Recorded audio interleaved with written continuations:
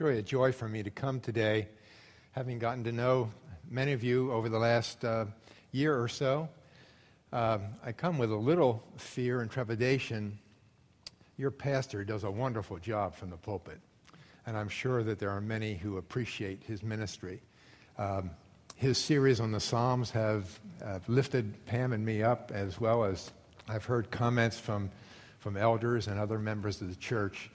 And I'm sure that you appreciate what a wonderful servant you have in Joseph Wheat.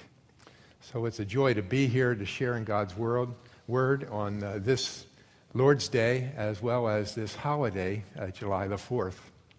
So let's turn our attention, please, to the Word of God, as it is found in the book of Joshua, chapter 1, verses 1 through 9. I wanted to preach on something that would be appropriate to the 4th of July, and so I've chosen this theme of courage.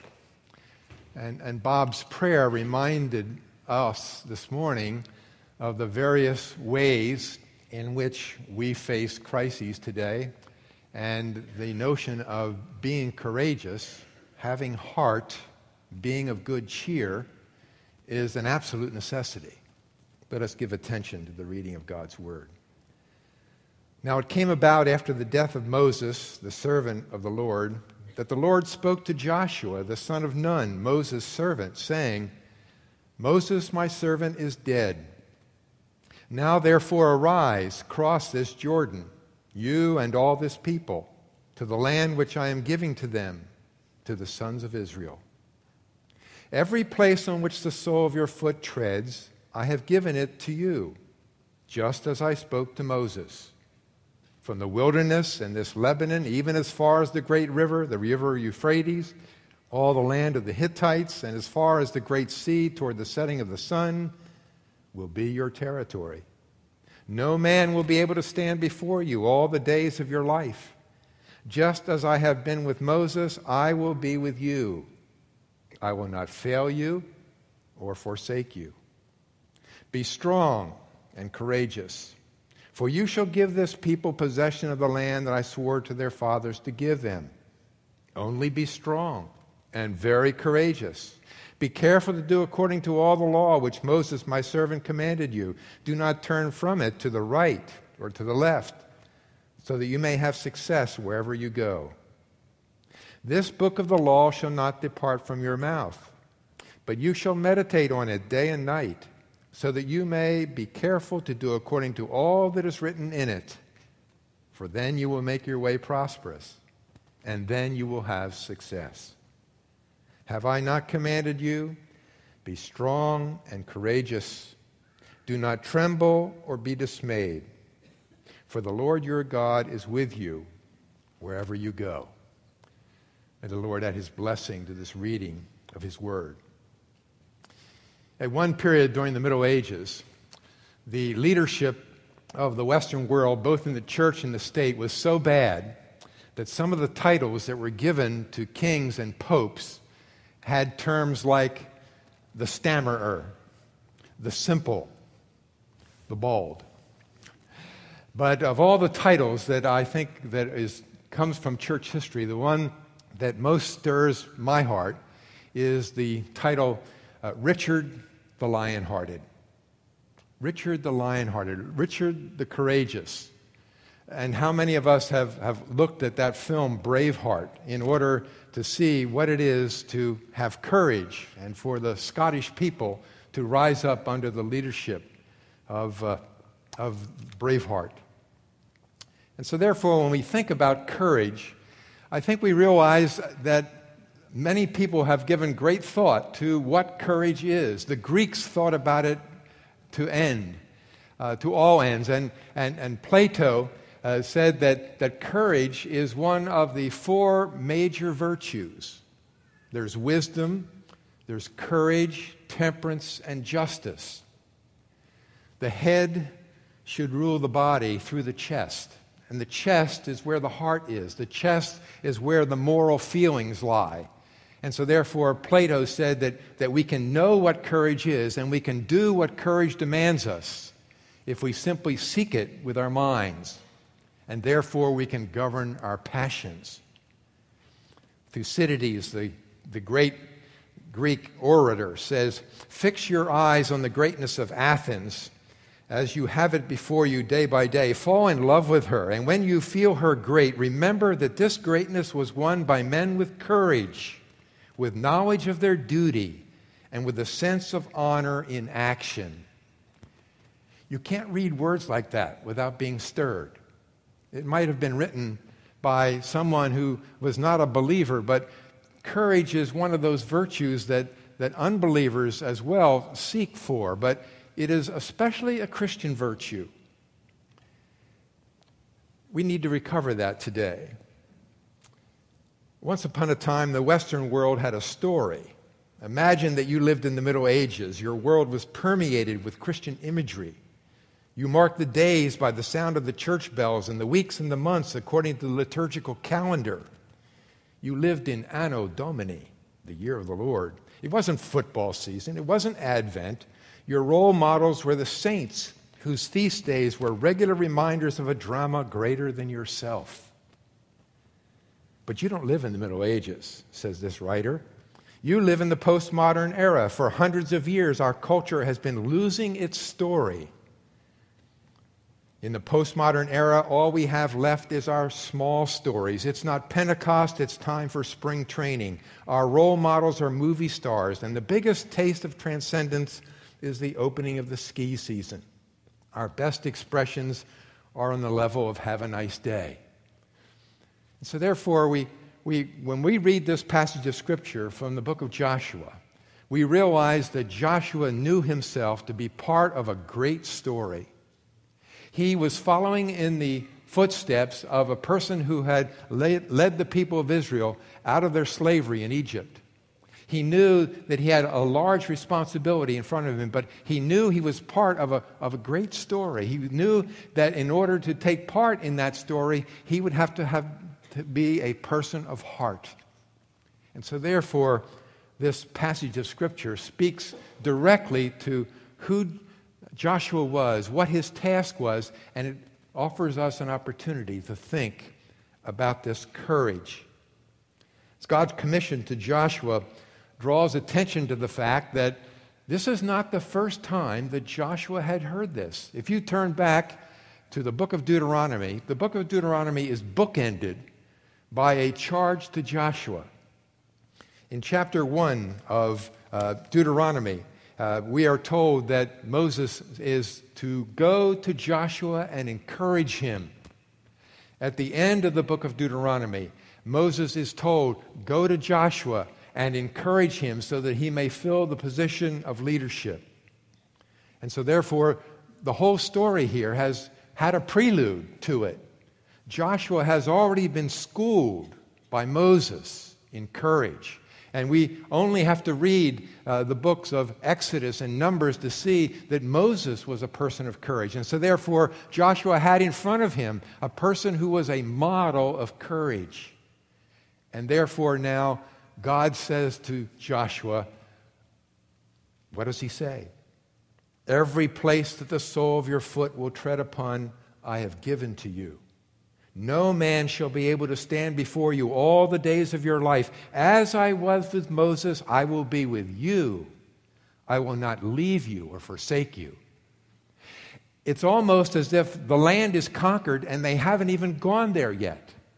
The borders of what would describe the kingdom of David are described here. It's almost as if the land has been filled and therefore is placed before Joshua. This is an accomplished task. But you must be courageous. This is not going to be something that just happens. This is going to be the result of leadership. This is going to come from people who will stand before my people and be courageous. Now we have to ask ourselves, first off, where is this courage? What is courage itself? And here Plato had insight into what courage was. Remember, Plato says it's in the heart, it's in the chest. The head should rule the passions through the chest, through the moral feelings. And you only have to turn to Joshua chapter 2, verse 11, and we find out what courage is.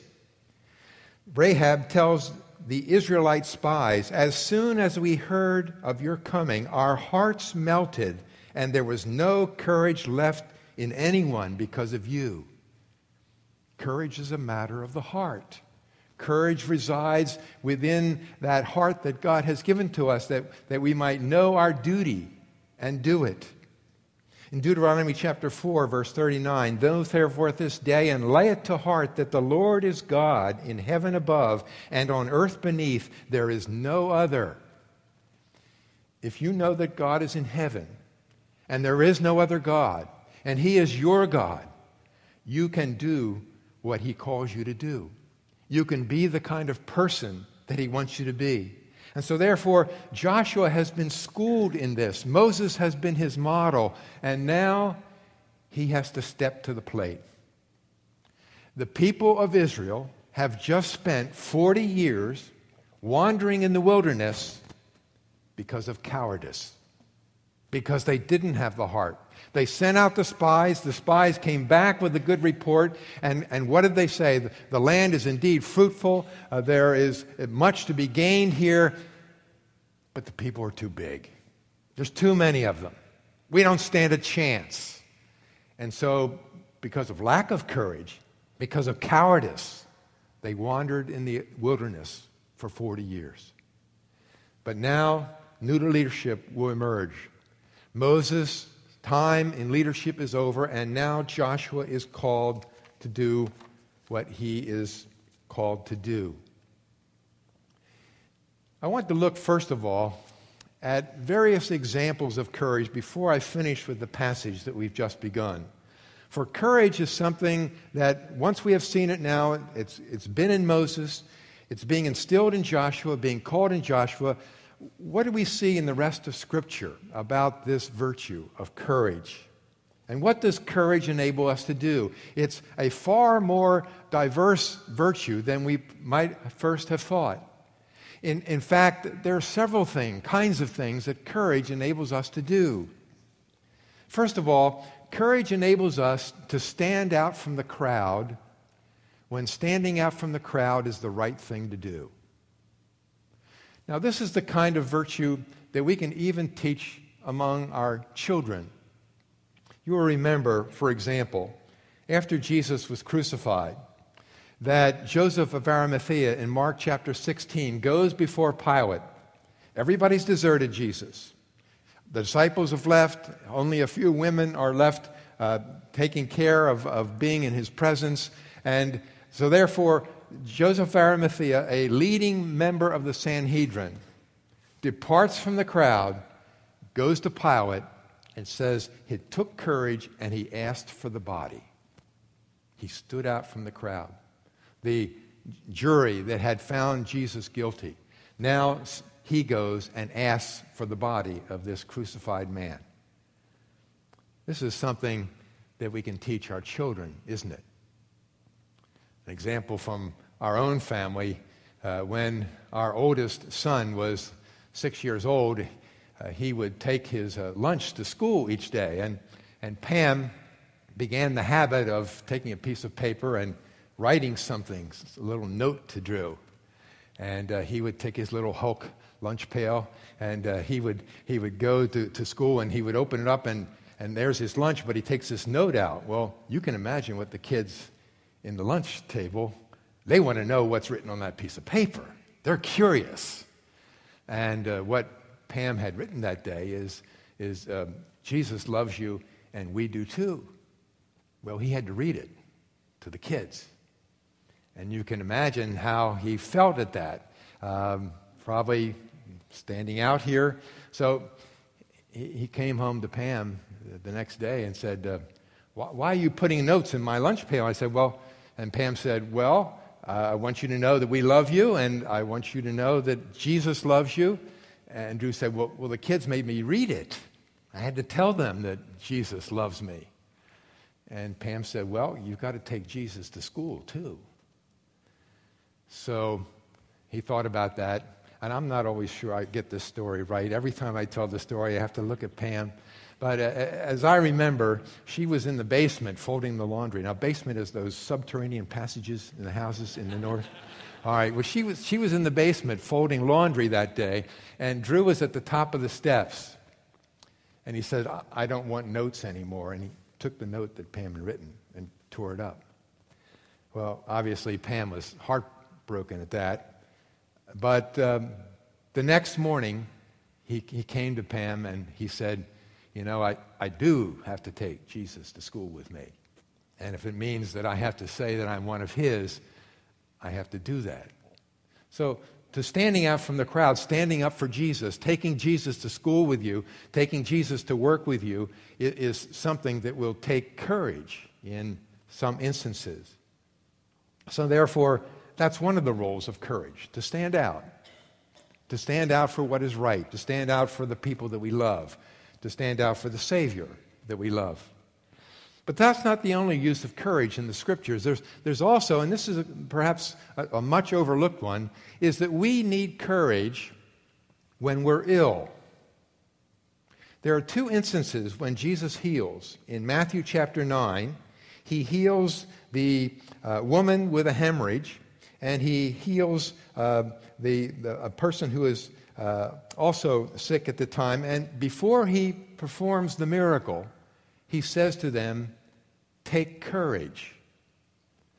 And that gets us thinking about what is it that we need when we are sick. We need a will to get through it. We need a spirit that will be in tune with a healing body. And so therefore, it does take heart to get better. And when someone that you know, a member of your family, or I've seen it here in the community when we have our prayer time at our Sunday school class, and people are praying for those who are ill, and people go and visit people in the hospital. Now, why do they do that? To cheer them up, to give them heart, to strengthen them in spirit, so that as their body gets well, there is an inner strength that comes also because of the work of courage. And of course, in addition to needing courage when we're sick, think of the courage to face our death. I once asked a pastor, what are the greatest joys in the pastorate, and what are the most difficult things that you do in the pastorate? And he said, well, oddly enough, there's one thing that answers both of those. He says, when I go in to minister, when there is death in a family, and there is hope and faith and strength of will because they know and believe in the resurrection, there is no greater joy, in a sense, of ministering to those situations where there is heart, where there is hope. And he says there's nothing worse than going into a home where there is simply sadness, when there is no hope and there is no great faith in the resurrection.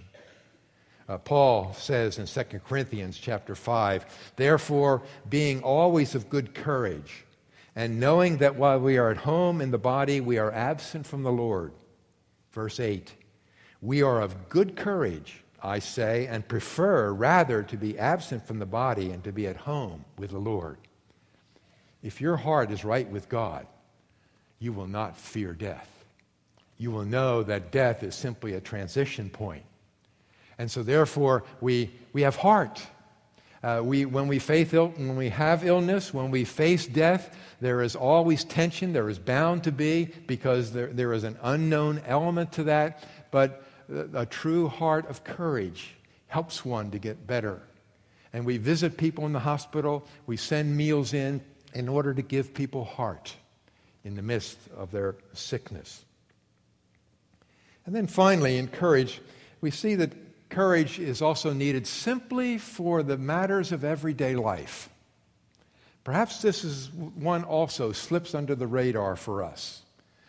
We're reading here about Joshua, and we know that Joshua is going to stand in front of the people of Israel. He's going to be a very high-profile figure, and we know that kings, for example, and other rulers are called upon to stand before people and be leaders. And we use the word courage. What comes to your mind? And I know what first comes to my mind is that they stand before the battle lines, and they want to encourage the people, and so therefore the king is to lead his armies in battle. But that's not the everyday life of the king. The everyday life of the king is to bear rule, to make sure that his kingdom is filled with justice, to make sure that his reign is known by its impartiality, to make sure that what he does and the actions that he takes benefits his people. And so therefore, he has to administer justice on a daily basis.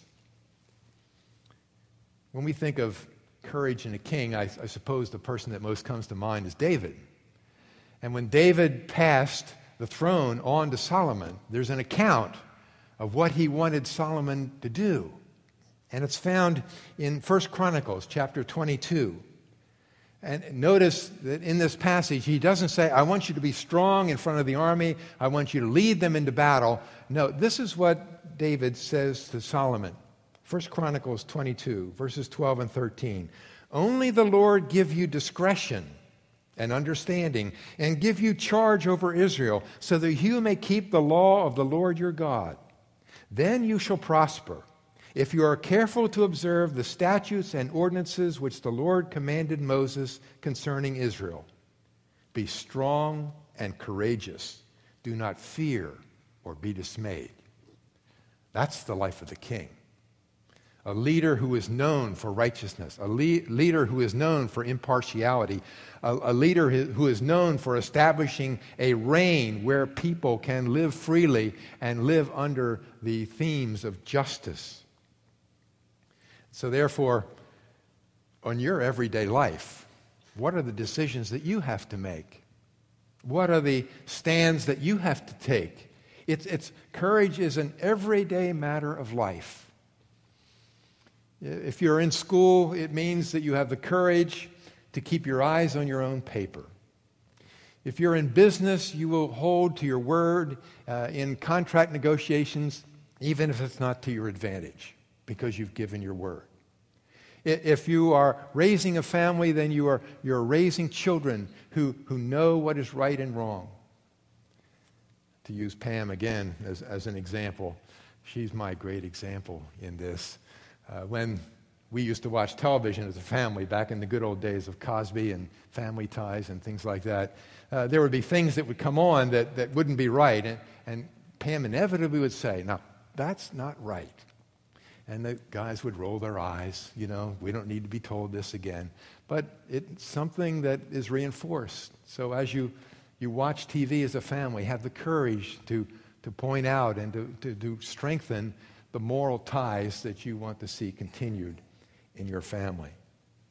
And so courage is a matter for all of us, young or old, husband or wife, children or parents. But then this last part of the passage in which Joshua is being charged, here is where the term comes in for courage. Only be strong and very courageous. Be careful to do according to all the law which Moses my servant commanded you. Do not turn from it to the right or to the left, so that you may have success wherever you go. Those were almost the same words, weren't they, that I just read that David repeated to Solomon.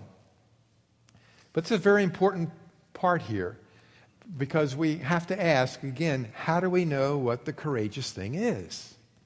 How do we know what is right to do? And Joshua is told that here. Be strong and courageous, remembering the words that Moses, my servant, commanded you.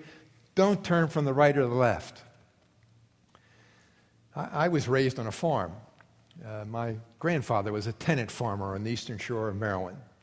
And when my dad was overseas for the Second World War, my mother took us back to the farm, and I lived on the farm for the first 4 years of my life. And one of the first pictures that was taken of me is I'm being held on the haunches of a huge draft horse.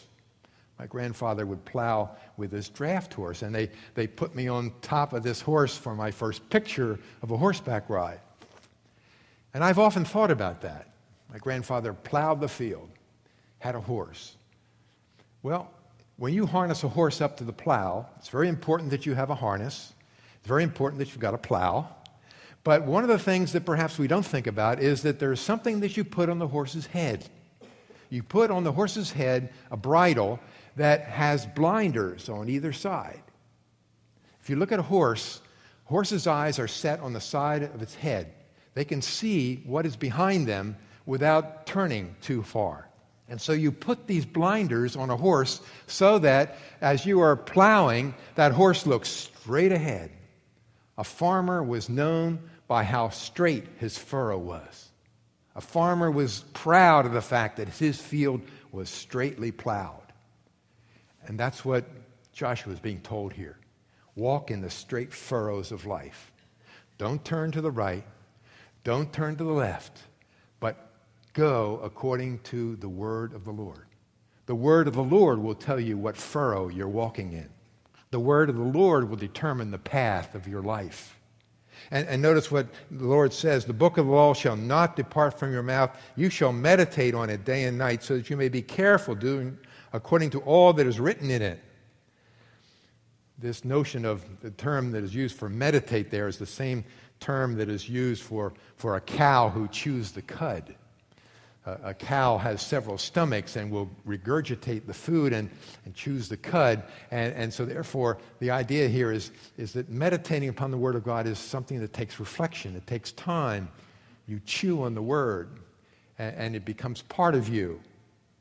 And that's what Joshua is told here. And then you will make your way prosperous, and then you will have success. There's no better verse in the Bible to tell us what prosperity is. There's no better verse in the Bible to tell us what success is. It's not measured in terms of money. It's not measured in terms of possession. It's not measured in terms of prestige. It's measured in terms of faithful and loving obedience to the Word of God. Walking a straight furrow. Now that assumes, of course, that we love the Word of God.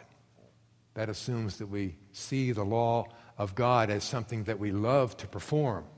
You see, the unbeliever, when they hear the Word of God, they think the law of God is like a straitjacket, and that restricts my freedom. But when we have a proper view of the law, we realize that the law is not meant to restrict our freedom so that we do as we please, but the law is meant to point us in a way that is right and good. God did not forbid adultery so that husband and wife couldn't enjoy a little pleasure. He forbade adultery to preserve marriage. And so therefore, we don't look upon the commandment not to commit adultery as something binding us at all. We see it as a description of what the faithful life of marriage is. The problem today is that courage has been reinvented. As I read from this little selection from the Sacred Romance, we live in the postmodern world. What is courage today? Well, the courage is being constantly redefined. Courage is being redefined according to models that are not in any way keeping with the Scriptures. We are told, for example, that congressmen and those in legislature are courageous if they take certain stands, for example, in favor of homosexuality. We're told that's a courageous stand. We're told that Congress has been courageous when it supports art that is blatantly decadent.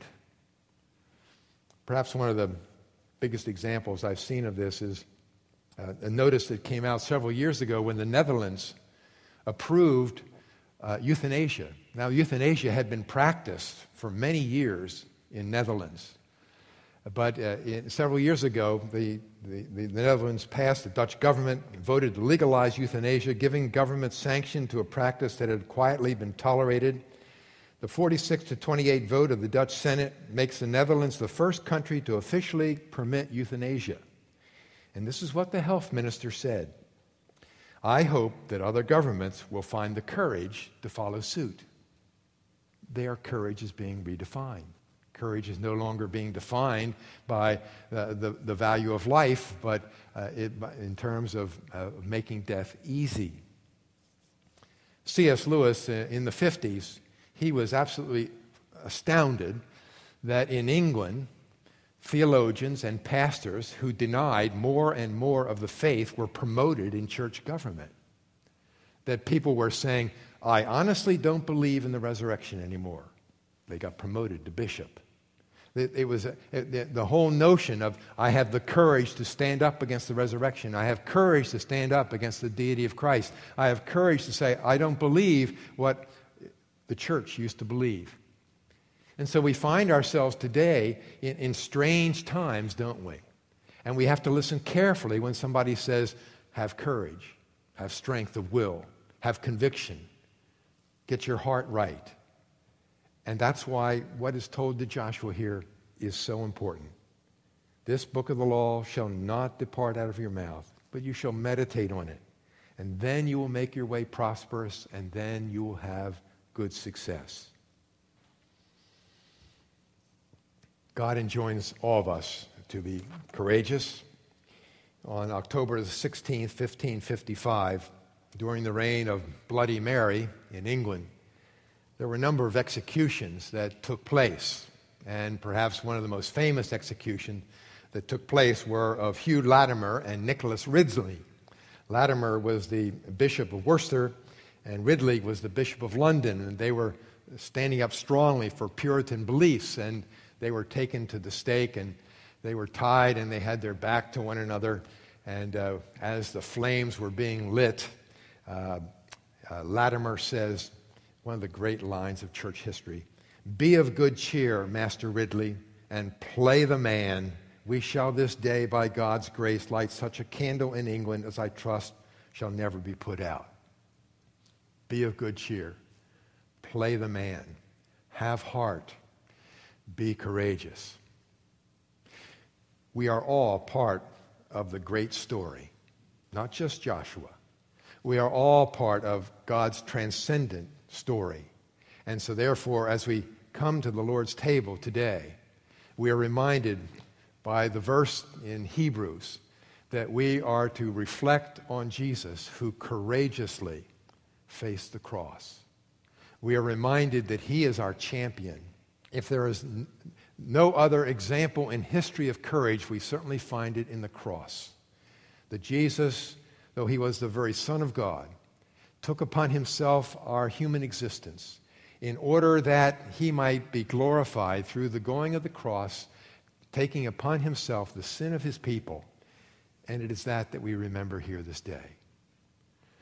So it's fitting that on the 4th of July, when we think about courage, when we think about those who preceded us, when we think about our own revolution and what it took to get us through it, we also remember the greatest of all events, the death of our Savior. And we are to be courageous as he was. Let us pray. Our Father, we are so thankful when your word is direct, when your word is unequivocally clear, and when you say things that have no ambiguity to them. And certainly we have here in this text to Joshua something that rings true in our hearts and minds. We thank you for Moses, but we thank you that he was followed by someone who was as courageous and strong as he was. We pray that as we find our role in the great story of life, as we see ourselves fulfilling your will in our lives, that you would help us to be courageous. In Jesus' name we pray. Amen.